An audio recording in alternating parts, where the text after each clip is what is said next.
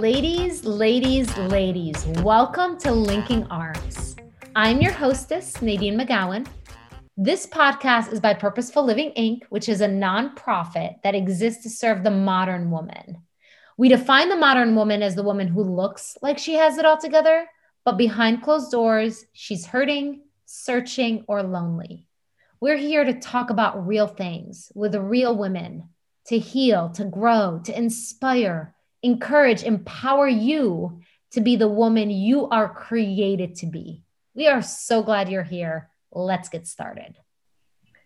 Welcome, ladies. This is Nadine. I am joined by my guest today, Linky Ugay, who is one of our volunteers and leaders. And I'm just so happy you're here with us, Linky. Welcome. Thank you. It's so good to be here and have this conversation. Yes, it's going to be a really great conversation today, ladies. The topic for today is shining in the darkness, is shining our light. And Linky, by the way, is a mama of 4. She has 4 little ones. So she's super busy. She homeschools two go to school. Lots going on for her. But we're happy that you made the time and that we were able to carve out the time to make this happen. So let's talk about shining. Well, you know, when I think about shining, I think a lot of the time we think we have to work towards shining. We have to make an effort. Whereas in actual fact, wherever we are in our lives, we are shining out some kind of light. And so when we embrace that and we embrace who we are and we can be authentic, we then give so much of ourselves like to others that they need, that is our unique self. So I think, I was going to share a little about the darkness as well, but that's where I wanted to start off, is just really the fact that when we shine our light, we are truly unique and we stand in our own power. That's really important for me. I love what you said about we shine wherever we are. It just depends, like, what kind of light are we shining? Yeah. Whoa, that's pretty convicting.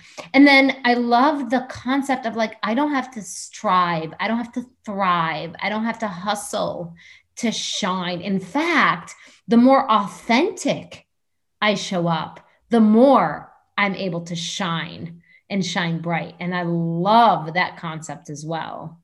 And so let's talk about the darkness, because in order to shine, there has to be darkness, right? You can't see the brightness if there isn't the contrast. So talk to me about that. Well, I think there's a lot going on in the world, just generally all the time. And this has been a really challenging season for people. But when I think about the darkness, I think about just the day-to-day stuff that brings us down. And for me, someone who suffers from depression and anxiety, that darkness can be very debilitating and can be felt so tangibly that it's difficult to come out of. So as much as I think we all go through challenging seasons and we all have spaces in which we are consumed by the world and the things that we think we need to be doing, or the comparison that we get into, that for me looks like darkness. And I think we get to a point where we say, well, the darkness has to be something big, something catastrophic.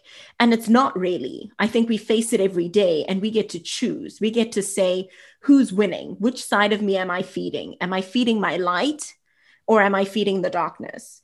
And it's not easy. In no way am I saying it's easy, but the option is there. I think a big part of that is community. And when we have tips and techniques and management tools in our wellness toolbox, we're able to lean on our community. We're able to lean on all of the things that help us to really stay in the light, to really shine at our brightest. But we have to be aware of it. We have to acknowledge that, hey, this is an area of darkness for me. This is an area that needs more light. This is an area where I need some assistance. And that way, we step into that light. That's beautiful, Linky. I love your perspective. And what you had me thinking is 2 things came up for me as you were sharing. Number 1 is just the power of choice.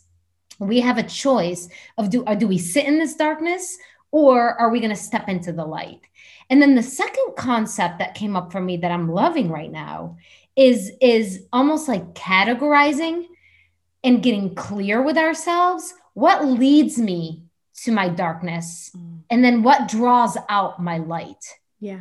And I wonder if we can just like spend some time on that. Like, I wonder if we could just spend a few minutes on what leads us, or in general, as a society, or as women, or as moms, or as business people, like what leads us to darkness? What are some things? And I know for me, comparison is definitely something that leads me to darkness, because I'm always like thinking I'm comparing, because I'm comparing my insides, because I know my uglies, I know my challenges, I know what's going on behind my closed doors, right? And then I'm only seeing their nice things on social media, their beautiful pictures. Oh, look at their perfect family, or, whatever the case is. So comparison could definitely lead me to darkness. What's another thing for you? I have to agree with comparison. And, I never remember who said it, but comparison is the thief of joy. And I think when we really understand that, we're able to say, no, what I have is enough. And we stand in gratitude. So that's really important to mention when we talk about comparison. I think other things that lead to the darkness is the pressure, just that pressure that we have to be perfect. And I think it's those unrealistic expectations, whether they're put on us by ourselves, whether they're put on us from others, from society, those can really weigh us down. I just think for myself, how, especially as moms, to all the moms out there, how we're told how to parent. You should do this with your kid, or your kid should have met this milestone at a certain time. And that just weighs you down. That really just makes you, again, put you in that comparison wheel. But it's unnecessary pressure. It's pressure that we should be able to say, no, that's not true for me. That's not valid. I think that's really important. That's good. Pressure, I would agree with that. I think the other thing that for me can lead me to darkness is when I'm isolated and when I don't have healthy adult interactions. Especially when my little guy was super young, like I really, like when I wouldn't have healthy adult interactions, I almost like could lose myself and I could get stuck there. And then even like quarantine season, that drew out some darkness for me when I couldn't have like healthy adult uplifting interactions. So I think that's another one for me that could really have me be stuck in the darkness. You are preaching to the choir. I was somebody who was quarantining really cautiously, and I could feel, especially just after a long time, that I needed people. I needed adult interaction, but not just on the phone, not just on Zoom. I needed to be in their presence. Yeah. I needed to really just be able to give someone a hug without stressing about it. And I think we don't realize that even in our day-to-day lives, with or without quarantining, we sometimes get so busy that we don't make time for that community. We don't make time for that interaction. And we need to do it more often. And there are places, I think, that if we look hard enough, and if we really look at our time and the way that we manage it, we can carve out time to see our friends. We can carve out time to do things that are not, kid involved, that are not work involved. And that's critical. That really is a critical piece. Yeah. And it goes back to choice. Like we have the choice to make that a priority. Another thing that's coming up for me that really puts me into darkness quickly is past triggers. There could be something that might not be a big deal for anybody else, but it brings up something that happened to me in my childhood, and it could send me in a downward spiral so quickly. And for me, like I grew up in war zone, right? So I'll give you a simple example. We decided to shift the rooms, and we sold Josiah, my son's bed, and we got a new bed. And so there was like chaos and things being moved around, and I broke down. Like I literally broke down, and my husband's looking at me like, what is going on with you right now? And I realized like, oh my gosh, when I'm moving in a hurry and when things are changing, like in my physical space, it leads me to a really scared space in my heart and in my head. And I literally had to pause and like just be gentle with my like little girl Nadine within me and be like, okay, it's okay. I can understand why you're scared. I can understand why this feels so scary, but it's look around, look where you are, like I literally had to pause and like take care of myself because I fell apart. And you were able to do that because you've been through a process of healing. Yes. And a lot of us, when we are isolated, when we are hiding in the darkness, because that's what the darkness does, right? It convinces you that you need to hide, that your stuff is, you're the only one going through it. Mm-hmm. And when we embark on a process of healing and we embrace that it's going to take some time, then even when the trigger comes, it doesn't railroad you. Instead, you're able to be aware of it and then say, this is what my inner child needs. Yes. This is what I need right now in this moment. And that's why I like to encourage people to speak out, to say, this is what I'm going through. And obviously, we try and find safe spaces. And if you find somebody who doesn't get it, say, thank you for your time and keep it moving. But we shouldn't be hiding. I really think that the darkness makes us hide. And then to make matters worse, we're not able to tap into our talents, our skills, and like I said, that unique, authentic self that the world needs. Yes. Because we're all here for a purpose. We all have something to share. We all have something that is needed in the world. And when we are shrinking in that darkness and we're convinced that the world doesn't need it, we're just, we're limiting ourselves. Right. And the world needs us. So not only are we limiting ourselves, but we are not impacting those around us who need our gifts and talents. Like I believe we were all designed so uniquely, so perfectly, and we were placed in this time, in this space, in this neighborhood, in this country, in this city, in this school, in this whatever, like for a reason. Yes. And I don't think it's by coincidence. And it makes me think of Matthew 5:16. And I'll read it to you girls. I'll read it in King James Version. I love this verse. And Linky and I both realized it was like our life verse. So I love that this is what we're talking about. And it's let your light so shine before men that they may see your good works and glorify your Father which is in heaven.